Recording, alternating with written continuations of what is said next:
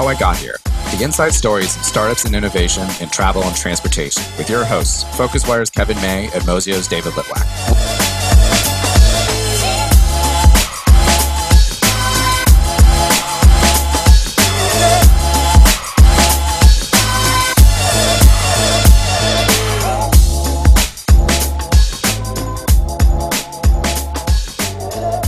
Welcome to How I Got Here, stories of innovation in travel and transportation. Today we have Robert Alper from Route Happy on the program. Welcome, Robert. Hey, how are you? Pretty good. So we want to talk a little about your history here. So Route Happy was founded in 2010 in Bangkok and has more than 65 customers across the travel industry, including Expedia, Google, Sabre, and United Airlines, to which they provide rich content for over 300 airlines. And I'll let Robert explain exactly what rich content means. But they were also recently acquired by ATP Co., a company I'm sure our listeners probably also would appreciate an explanation of, and what I understand was their first ever acquisition. So congratulations and welcome, Robert. Good to have you. Thank you so much. Thanks for having me. I'm really happy to be here. So we'd like to start off every interview the same way, hence the title of our podcast, and ask you how you got started or how you got here. So I'll turn it over to you. Yeah, okay. So let's see. I was in travel tech about, 20-ish years ago, starting as the head of airline relations at Site 59. Then Travelocity bought Site 59 and Sabre bought the rest of Travelocity. So I had almost a decade in the industry, and I kept thinking that flight shopping was overly commoditized. It was too much about price and schedule, and that there was no good information that consumers needed when they were shopping for a flight, like how much legroom, how new the plane is, what's included, what isn't included, etc. And as an airline geek, I knew how to find this information, but it required me to stay up till 2, 3 in the morning on SeatGuru and airline websites and Flyer Talk and all these different places to triangulate this data. And I thought, if someone could just consolidate all of this data and content in one place and get it into flight shopping, this problem would be vastly improved for every consumer in the world who shops for flights. And airlines would have the ability to talk about their differentiators. Sales channels would have much better information. And so I kept thinking, someone is going to do something about this problem. The GDSs are going to solve it, or Expedia is going to solve it, or airlines will get together and do something. And they kept not doing it. So I sort of summoned up all the courage that I could muster and quit my job and started Route Happy. Robert, it's Kev here. Thanks ever so much for joining us on the How I Got Here podcast. I mean, it's interesting. You say you were half expecting somebody to have done it or to do it. Yeah. Why do you think they didn't, and you had that kind of free run at it? It's such an interesting question, Kevin. So when I first started telling people what I was going to do, most of the people said, "Oh, that exists," or "Doesn't that exist already?" And then they'd sort of pause and they'd say, "Oh yeah, you're right, it doesn't exist." There were little pockets of this information, like you could go, just like I said, you could go to SeatGuru and get a little bit, you could go to airline websites and get a little bit, you could go to Flyer Talk and figure it out.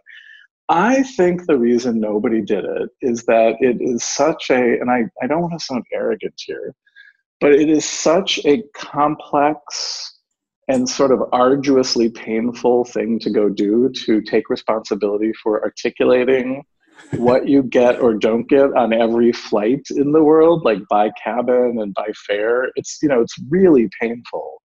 And I don't think any single entity in the industry, like no airline or airline group, no GDS, no big, OTA, travel seller, sort of, it wasn't an important enough problem for any one of those companies to invest the amount of effort, resources, conviction to solve the problem. So it's an industry-wide problem and I figured the only way this is going to be solved is if an entrepreneur who is I used to call myself like halfway credible at solving the problem. I said, I'm sort of halfway credible. I think it's a real problem. I obviously talked to a bunch of people, like, should I do this? Am I crazy? Should I go take another job? And I just thought, it's like a crazy, passionate entrepreneur who's sort of going to gamble for, who sort of has nothing to lose, and I'll explain something on that in 1 second. It's like a classic entrepreneur problem. Like, just how do you do something that should have existed that nobody else had done? It seems so obvious to me. And basically what I decided is that from my own personal perspective, if it didn't work, if it was a total flop, then I would have had the experience of a lifetime. And I assumed that I would still be employable after. So I kind of took the risk. Now, people had tried to do little bits and pieces of this in the past, and they had failed. So there had been experiences, and I guess it was one of those moments in an industry where somebody just had to kind of step forward and say, I'm going to do this, and I'm really, really going to do this. I had a quick follow-up question. I wanted you to go a little more in depth about the content. So on your website, it has amenities and UTAs and UPAs. And I just, it would be great if you explained a little bit more about how you have thought about that content, how you classify it, and how much of it you are literally, are you taking it off of websites, crowdsourcing it, or working with the airlines to get? Yeah, great question. So the question is, what is airline-rich content? So I'll tell you a little short story as to how we started. Originally, we thought the problem is that there isn't well-structured, detailed content that you can integrate into flight shopping results by flight and cabin and fare. So we set about to go do that, and we thought it's impossible to go amass this kind of information. It's just too broad ourselves by researching it or getting airlines to provide it, et cetera. So we said TripAdvisor for flights. We'll build a flight review system. Kevin, you probably remember this, and David, I don't know if you were around then watching us, but we built this major flight review platform where we asked a ton of questions, and then we parsed out all these little bits and pieces of content and matched them to plane types and flight timings and airlines and cabins, et cetera.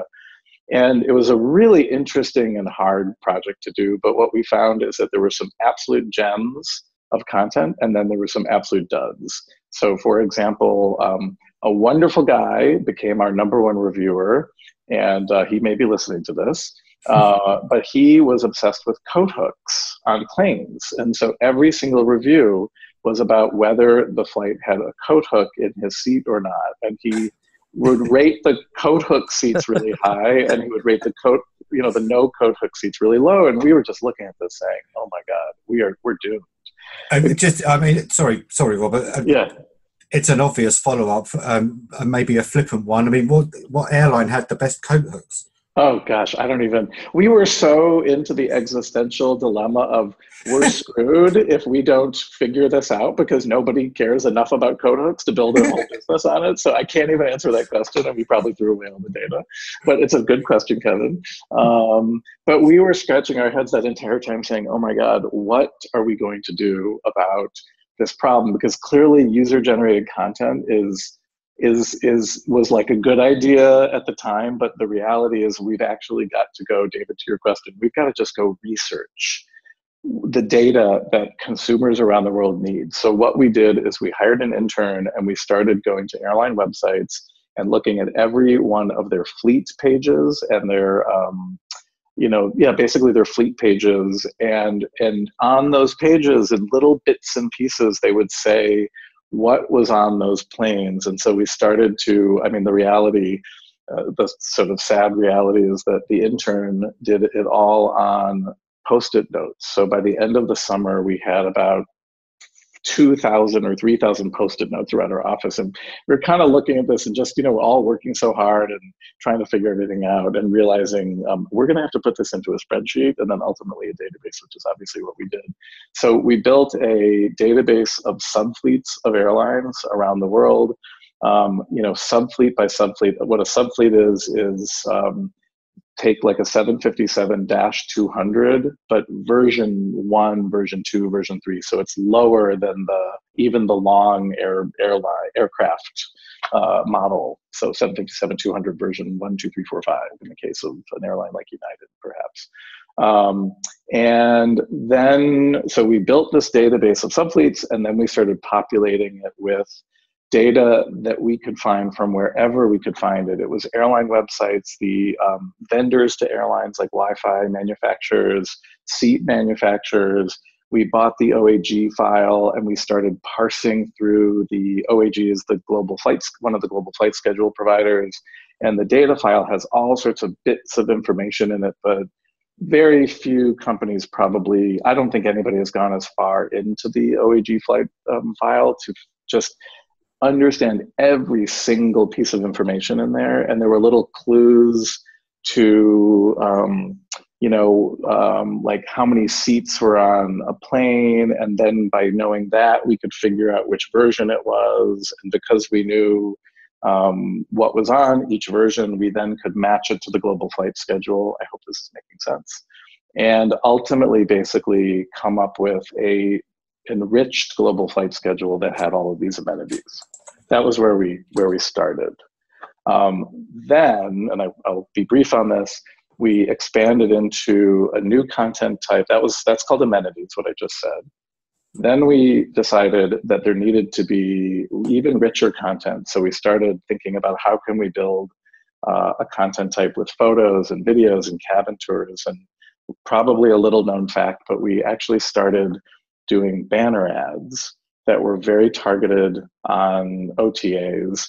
And it would say, like, if you searched for London to New York, it would say Delta offers these amenities on this route. So it was all targeted to what people were searching. Airlines loved what we were doing. We were helping them solve this big differentiation problem and, moving away from commoditization to differentiation and helping them talk about the products and services they were offering. And consumers liked it because they were getting some good information. And then the airlines came back to us and said, okay, we want to do this again, but you're making it too hard for us to provide all the photos. So we had another inflection point where we said, we should not be a media company. We should go be a data company and let the Sojourns and Adaras and Intent Medias of the world do, travel advertising and media. So at that moment, we had this big epiphany and we started building something called the Route Happy Hub, which was like one airline-specific content management system for product attributes for flights. And so we started building that out, and then we created a new content type after amenities called UPAs, Universal Product Attributes. That's a content type that has pictures and videos and cabin tours and graphics and captions and things like that. Then, to get to the end of this, then we started thinking about fares and all of the new kinds of fares that were emerging, like basic economy, and you get a bag, you don't get a bag, you get a boarding, you get a seat assignment, you don't get a seat assignment. And we thought our system can create a content type for that, but it's territory that others we thought were really occupying, like the GDSs, Sabre Amadeus Travelport, and maybe ATPCO, which ultimately ended up buying us. And little by little, though, we got this feedback from the market that we should go down that path to create structured data on what you get or don't get by fare. And so we went down that path as well. And that one, that content type is called UTAs, Universal Ticket Attributes. So it's like the checks and X's in grids that you see on airline websites and on OTAs. All super fascinating. Yes. It's funny what I remember. It was 5 years ago when I first heard about you guys launching the company. My initial gut reaction was, "This sounds like a feature, not a company." And there's no way they can start an entire company around this. Basically, do we have more legroom or not? And I think you answered the question how it's a full company, not a feature. Is incredibly complex, but serious props on being able to assemble all that data. Wait, David, I just have to tell you, you and so many other people, VCs, my mom, like all these people said, it's a feature. Maybe Kevin back in the day, I don't know, Kevin, if you said that, but all these people said, it's a feature, not a company. What do you do? Like, it's a cute little feature. And I just kept saying, it's so complicated. There is so much to this and there's so much value to unlock. So not only did I get that feedback, but at the very beginning in 2010, I was offered a job with Agoda that I was not expecting at all. And Agoda, Priceline had just bought Agoda. They were based in Bangkok. And I loved the Agoda people. And for a little while, maybe a split second, I thought, well, maybe I'll go take the big job at Agoda, and then I'll do Root Happy as a nights and weekends project. Because all these people are saying it's a feature, not a company.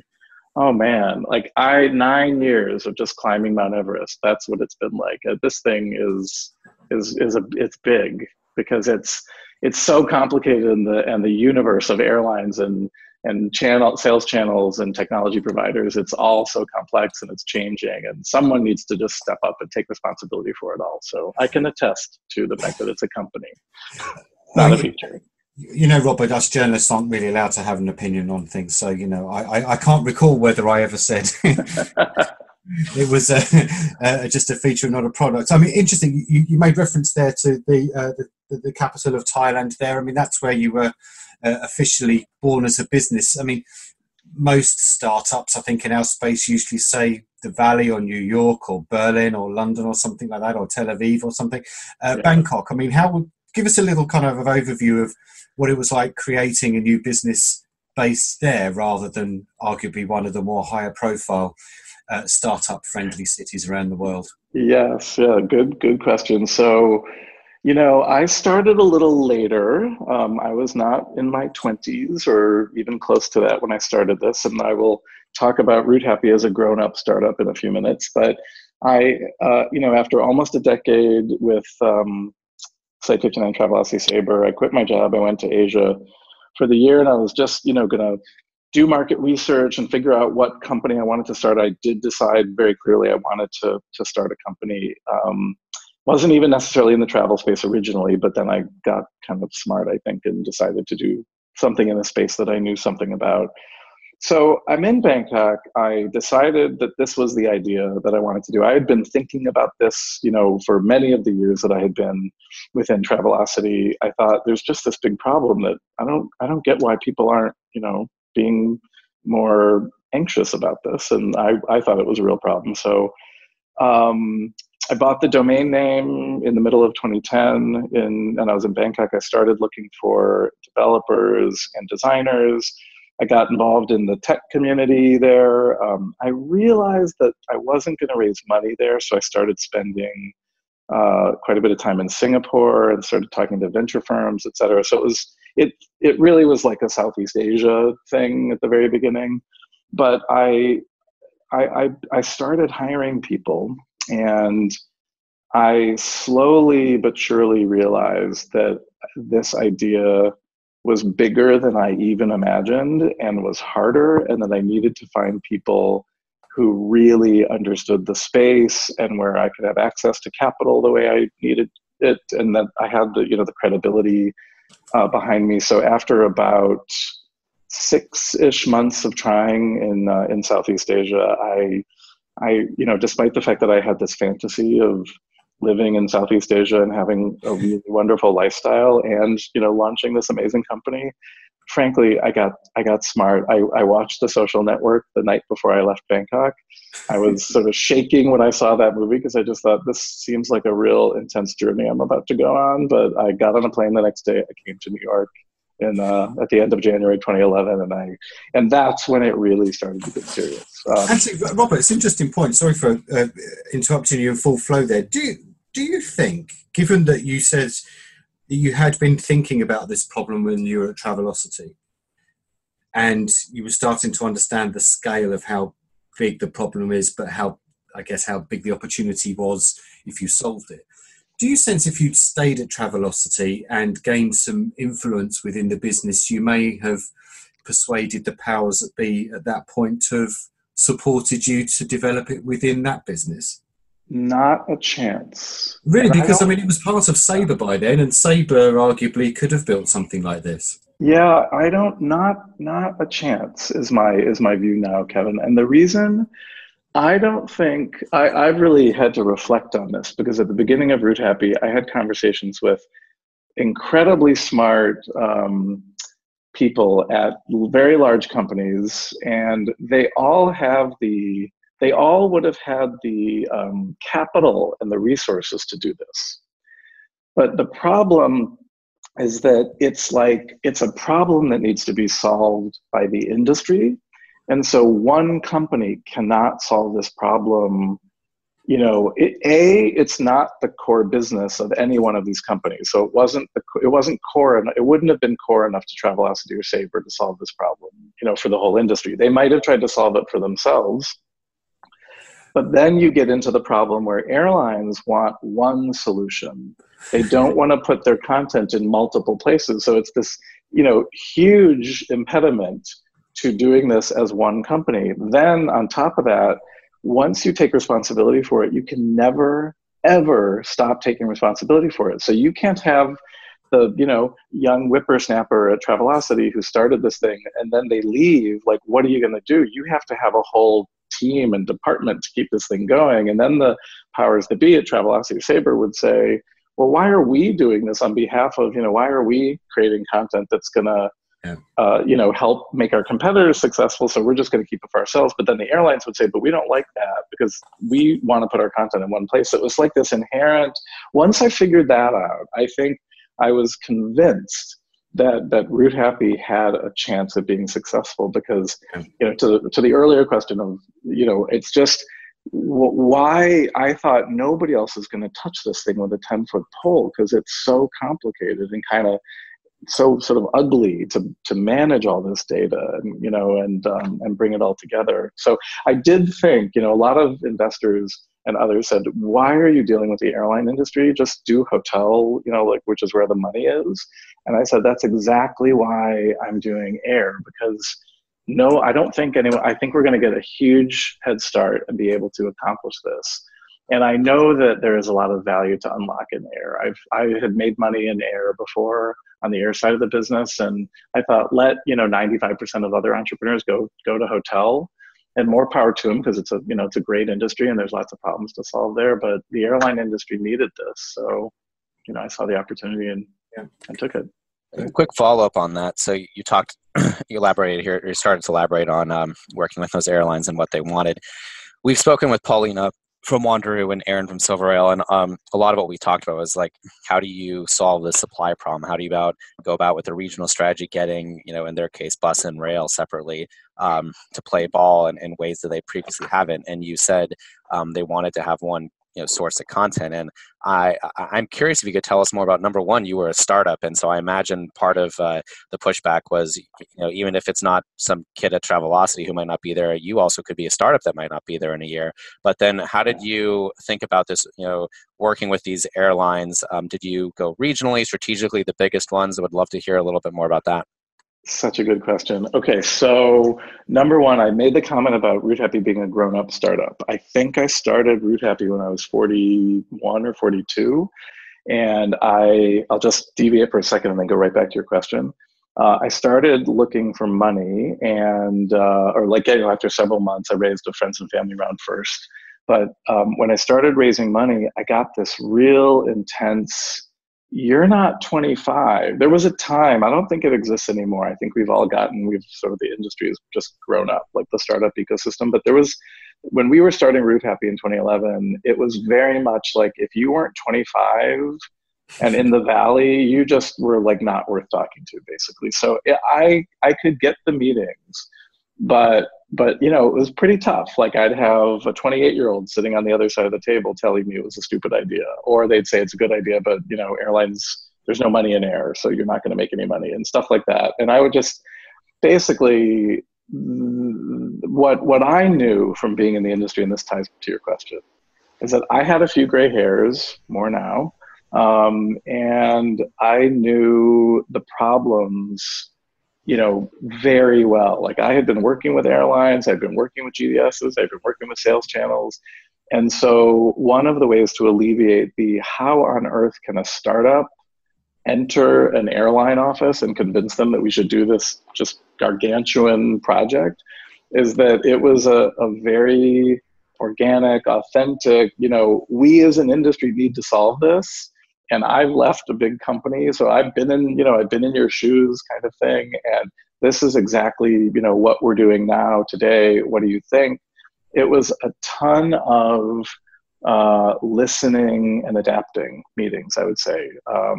We'd go in, first, luckily, because I was in the industry, I was able to, get meetings. And I started wherever I possibly could. I mean, I didn't start at the right level.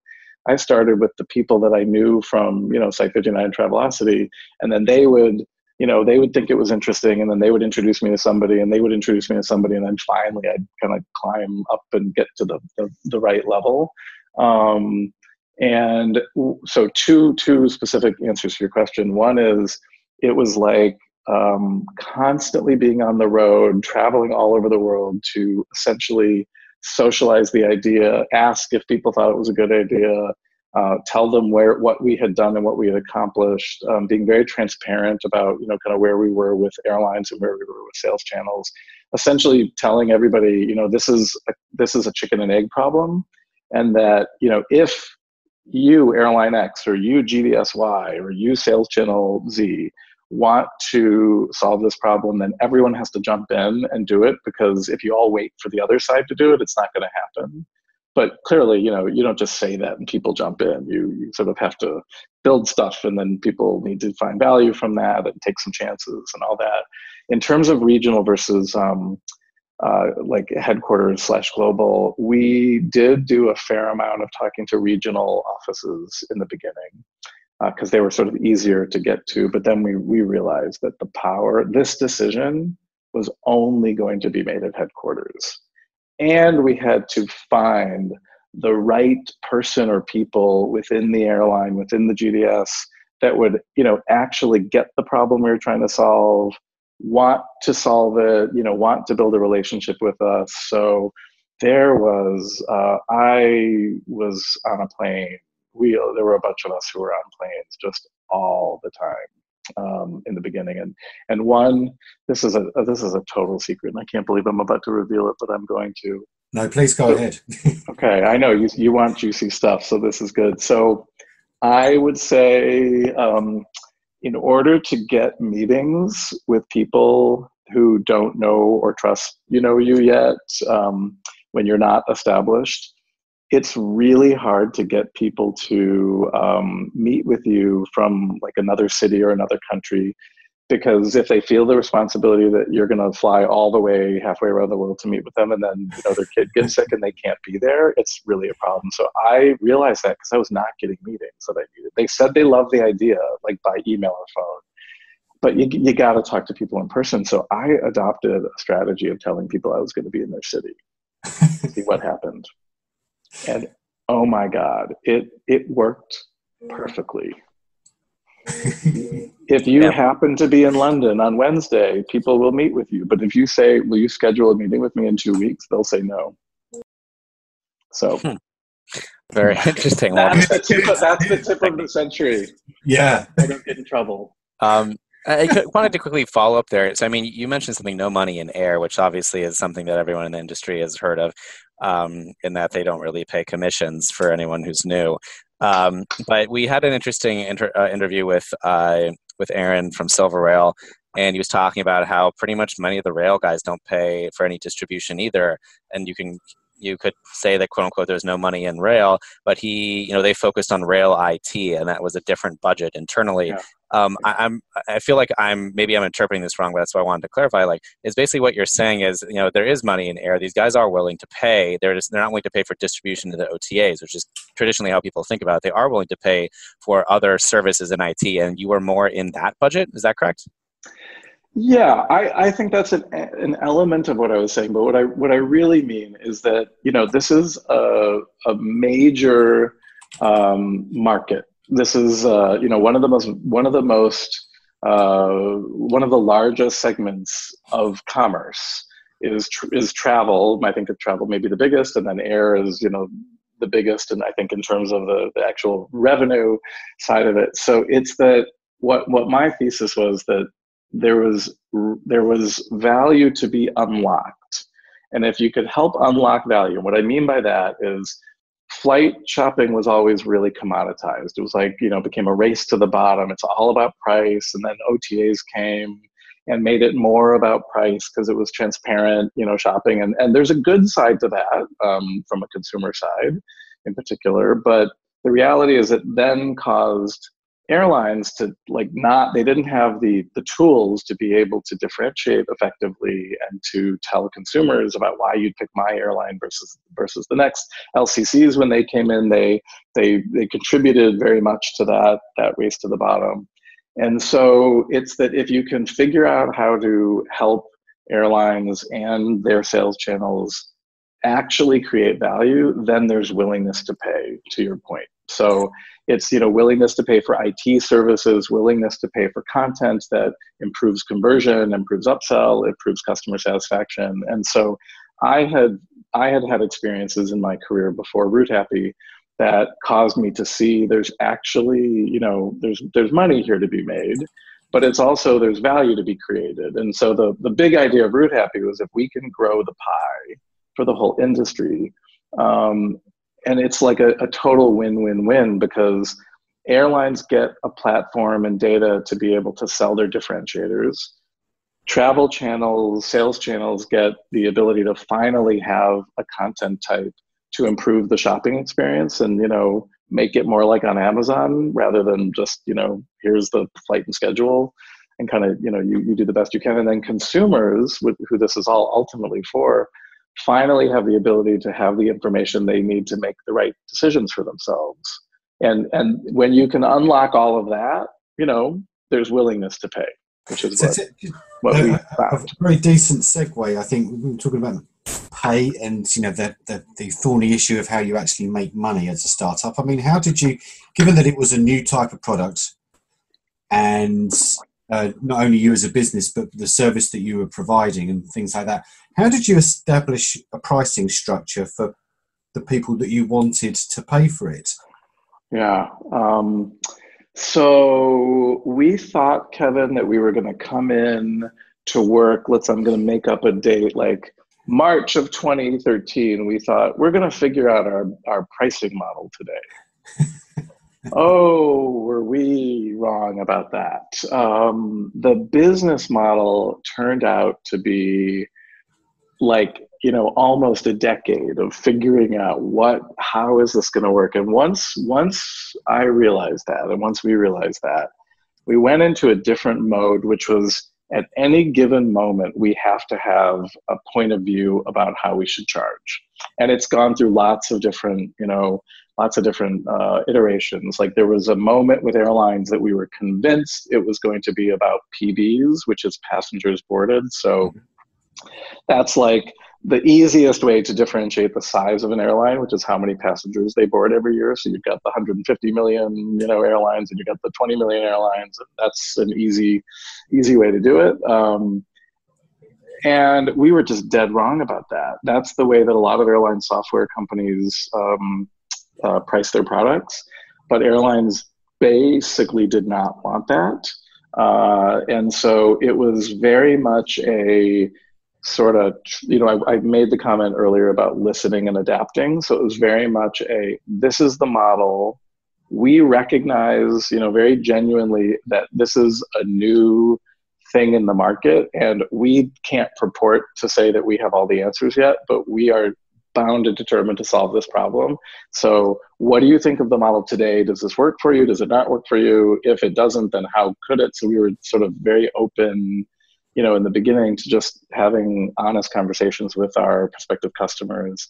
And then, but, with the broader purpose of, we need you to help us set the business model so that RootHappy can be an ongoing concern and can keep helping you, solve these problems forever, kind of thing. So it was, I think there are parallels to other industries, but this particular one, in my view, required a level of genuineness and sort of humility about, what we're trying to solve. It also was that we would tell every airline and GDS and sales channel in the world, and anyone listening who, I've interacted with over the last 10 years will attest to this, I think, that it was very much it takes a village. We can't do this ourselves. So we will do everything we can possibly do to create the tools and the content that you need to differentiate your products and services. But we also then, we need the airlines to talk to their sales channels and say, oh, you should integrate our rich content from RootHappy. Yeah. We needed the sales channels to say to the airlines, will you put your rich content with Root Happy and support them so we can get the rich content? It was like this never ending, and we're still in that, and we're not done. Like it's sort of this is a 25-year endeavor, I think, to get it to, where I would consider true scale, maybe 20 years. Yeah, tell me, it's just on that. I mean, it would be wonderful if you named some of these airlines, but did you have any at the beginning who just kind of rubbed their chins and scowled a little bit and said, we just can't see the value in this, who then perhaps a few years down the line with their tails wagging between their legs sorrowfully said, yeah, okay, we need to have this? Oh, that was such a good question. Okay.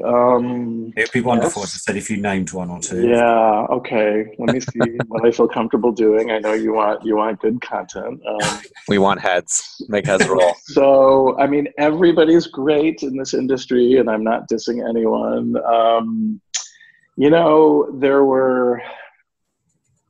So we had some earlier adopters that were sort of very engaged with us, early on and helped us shape and form this. And I'd say United and Qantas were in that camp. Then we had some maybe middle kind of, sort of a little bit curious what we're doing. I'd say probably American is in that camp, and maybe ANA, and then there were ones that so nobody, to your question, Kevin, no one, like I think nobody said this is a terrible idea, other than investors and some family members and people who didn't admit it. But from the industry side, it was like, oh, this is a terrific idea, but you're not going to be able to, if anything, you're not going to be able to pull it off. But there were airlines, like I'd say Delta came a little bit later, we were fully engaged with them, but there are thoughts along the way about, we can do things ourselves. And I think Air France was in this Air France KLM was in this camp a little bit. We can do these things by ourselves. We're not sure we need you, but we want to keep in touch on these things. And we were very philosophical about this. We just said, the reality is that airlines and sales channels and GDSs have to do this when they're ready. We can't force this issue. We got to do the best work we can possibly do. I'll do on the GDS side. Sabre has been with us, very actively for years, and Amadeus has been more in toe dip mode. Things are changing across the board, though. At this point, we can talk about, Root Happy under ATPCO. But there definitely has been an evolution, and companies sort of recognizing that they either wanted to, be an early adopter, or they sort of maybe tried some things themselves and then eventually came back and said, well, we think we can, we think actually we do need you and we're going to plug you in here. So, we've been friends with everybody from the beginning, I would say. Let's put it that way. Like nobody who ever said we don't need you, we were never mad at them or mean to them. We just said, okay, take your time. We're never going to go away. We're going to keep bugging you. So as long as you take our calls and our emails, we'll just be here and we'll do this for you. So by process of elimination, those that aren't customers now are those that perhaps have dug their heels in. I think my prediction, nobody has a perfect crystal ball. I think it's just a matter of time. I think we're doing an industry utility function that the entire industry needs. And little by little, we keep making our products and content and services better. And then airlines are also, airlines and sales channels are maturing. So there's also an element of, in any given market, there's going to be companies that are sort of, leaders on ideas, and there's going to be ones that, do it in the next phase, and there are ones that do it later. And so I just think it's a matter of an entire industry transforming, and everybody sort of eventually has to get there. Now, that isn't to say that, every single sales channel and airline in the world will work with Root Happy and ATPCO on rich content, but I kind of think it's going to be pretty close, is my prediction. We've played our cards right. We've priced right. We we've built the right products. We're solving a utility problem for the whole industry. So you'll see a lot more announcements coming out. You've mentioned ATP Code now a couple of times, and I want to segue the conversation into how you've managed that transition. First of all, I think it would be great if you could kind of start with an explanation of who is ATP Co. But I also think that, if I was your investor and you told me that they were your most likely buyer, someone who had never acquired a tech company before, I would have definitely raised an eyebrow. But I know me and you spoke about this about 8 months ago about how you were able to build that relationship over time, and so again, just, start with an explanation maybe of who they are, but it would also be great to understand how you built the relationship and how you got them to make their first ever acquisition. Yeah. So okay, ATPCO stands for the Airline Tariff Publishing Company. People in revenue management at airlines, and some people in the GDS and sales channels would know them. It's essentially an airline-owned utility where most airlines of the world file their airfares and their fare-related data like fare rules. There's many other things that ATPCO does. I didn't know the half of it before they acquired us, and I really started getting involved in ATPCO. But imagine just this one industry utility that airlines around the world created 53 years ago. Essentially, there's a little more to it, where all of the airfare of the world is stored, and the fare rules, and then the GDSs and some large sales channels pull this raw data directly from ATPCO, and from which they construct fares and itineraries that we all shop for as consumers. So to me, several years ago, we started getting questions from everybody. What's your relationship with ATPCO? Are you doing this with ATPCO? Because we were called originally by many people the ATPCO, like we'd explain what we're doing and they'd say, oh, this is like the ATPCO of rich content. And we were both flattered by that because it meant that they sort of got it, like one single place for an airline to store all of their rich content to then disseminate to any and all of their sales channels, direct and indirect and all that.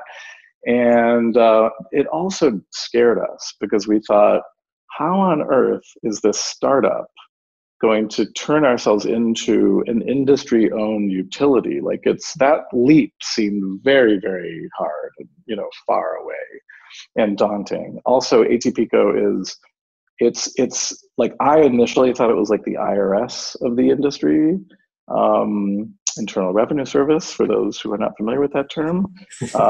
But it's a bit of that, but it's also like the MIT of the airline industry. Like, it's people who have been in the industry for years and years and understand just the most complex and unsexy problems. And I had always thought that Route Happy was quite an unsexy business solving a really hard problem.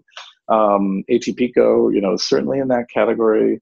So we were sort of scared of them, but kind of intrigued by them. So several years ago, I decided we have had enough questions about ATPCO that we have to go investigate.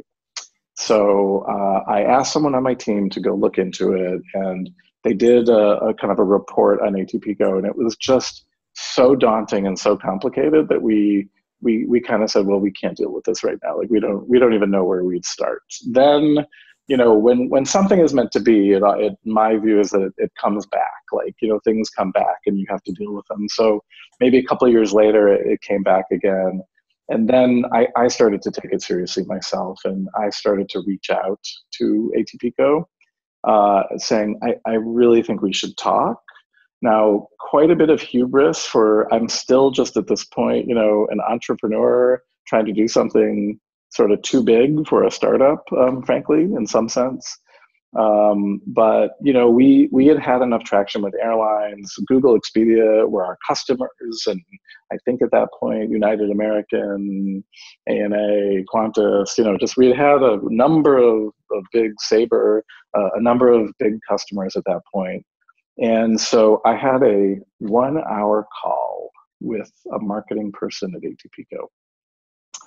and I was trying to explain what we do, or I explained what we do. The call went very well, and she said, "I want to introduce you to some other people," and I was just, elated, because in this industry, as you guys know, in this industry, just getting a meeting with one of these companies is half the battle. Like, I earlier on in Root Happy's history, when I'd say, "I got a meeting with American Airlines, isn't that great? And it's only taken me 6 months, and the meeting is happening in 2 months. Look at us." My board would look at me like, "You have got to be kidding." That, the ones who didn't know the travel industry, the people on the board who knew the travel industry, rock on, Bob, like, this is incredible. And then the other ones who didn't know the industry were just like, "You've got to be kidding. It takes you 8 months to get a meeting with one of these companies." So we had a series, we ended up having follow-up meetings. A funny story here is that, again, this is another one of these little secret things. I knew that I had to get an in-person meeting with ATPCO, because if I did another call that went more into detail on the phone, I just thought, I'm going to lose them. Like, it's too complicated. We have really, like, earnestly gone in and built stuff that the industry needs, but ATPCO won't understand that just by a phone call. And so I need to beg them basically to meet me in person.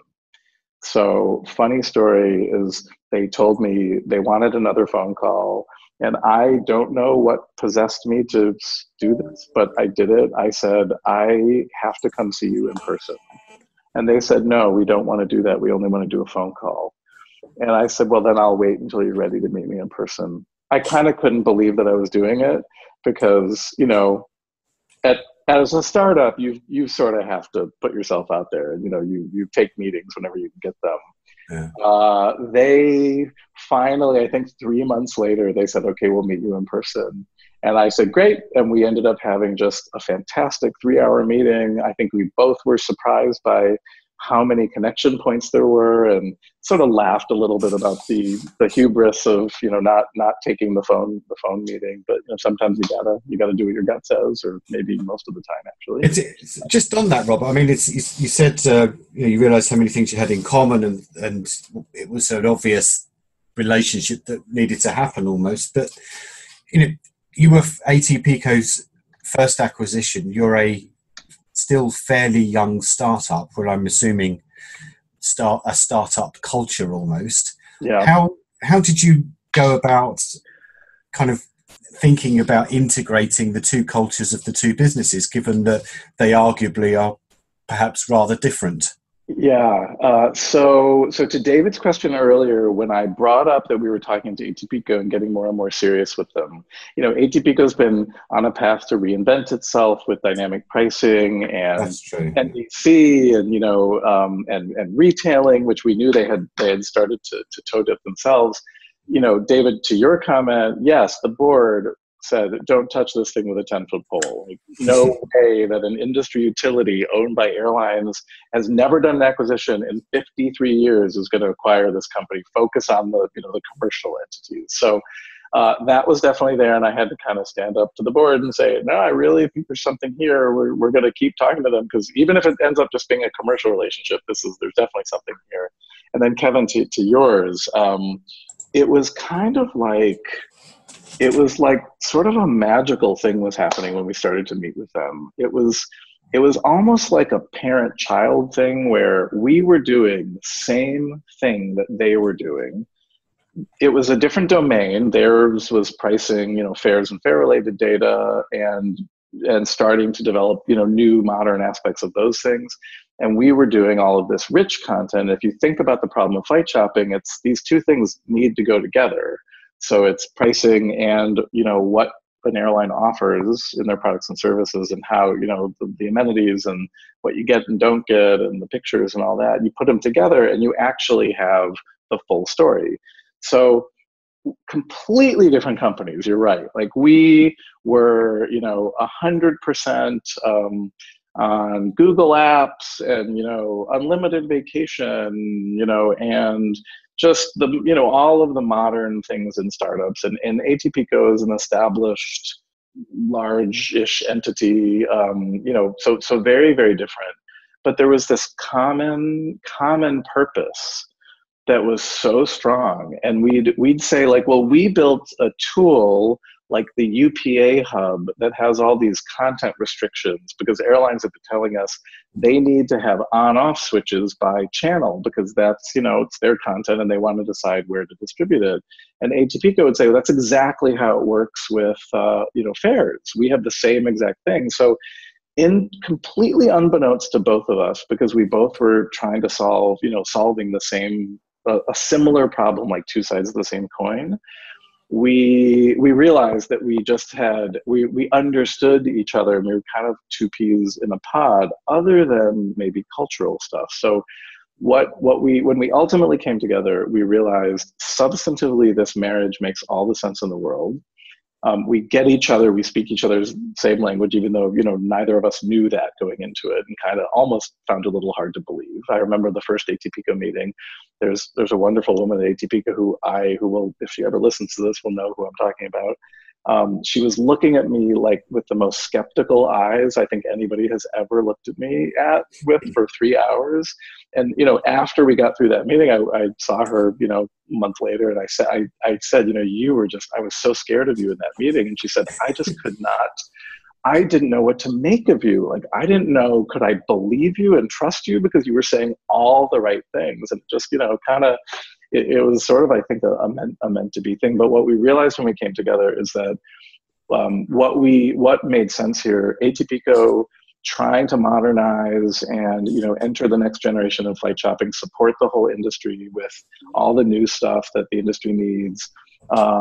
And Route Happy having solved and on its way to solving a lot of the, some of the modern differentiation and flight shopping problems, and that we could put these two things together and get the best of both worlds. So we've got how do you actually, create a globally recognized, standardized content type for the entire global flight shopping ecosystem? I mean, Route Happy could not do that on its own.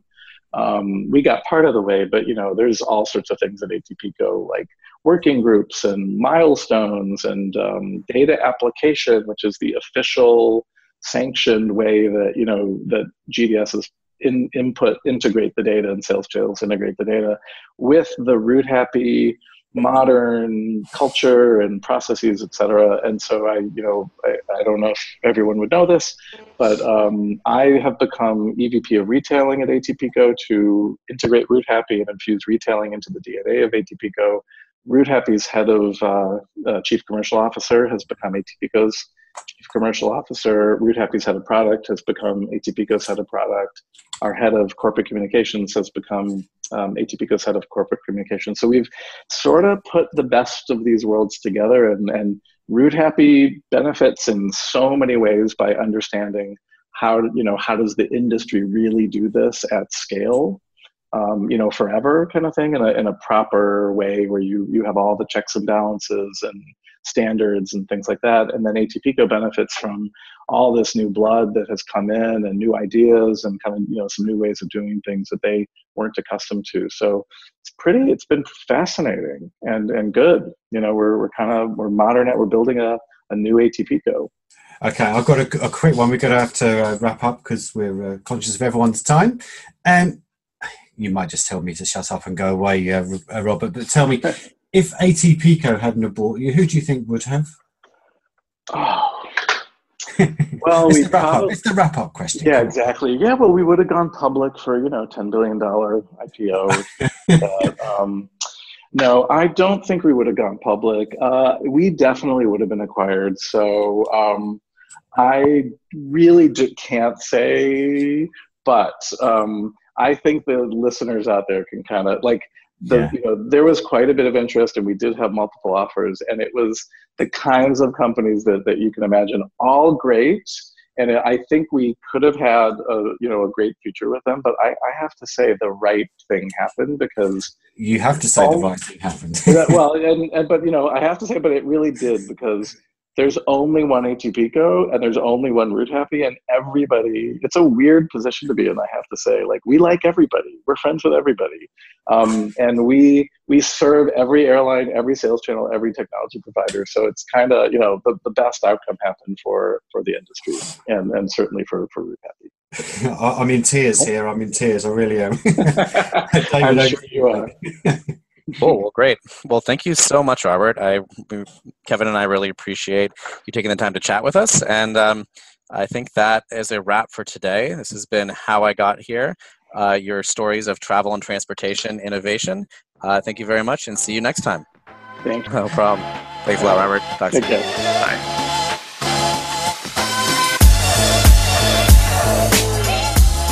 Thanks for listening to the How I Got Here podcast. We'll be back next week with more insight stories behind startups and innovation in travel and transportation. Check mozio.com/move for a complete write-up of the highlights of every podcast with translations into 5 languages, and get your daily dose of news on the digital travel economy by subscribing to the newsletter at focuswire.com. See you next week.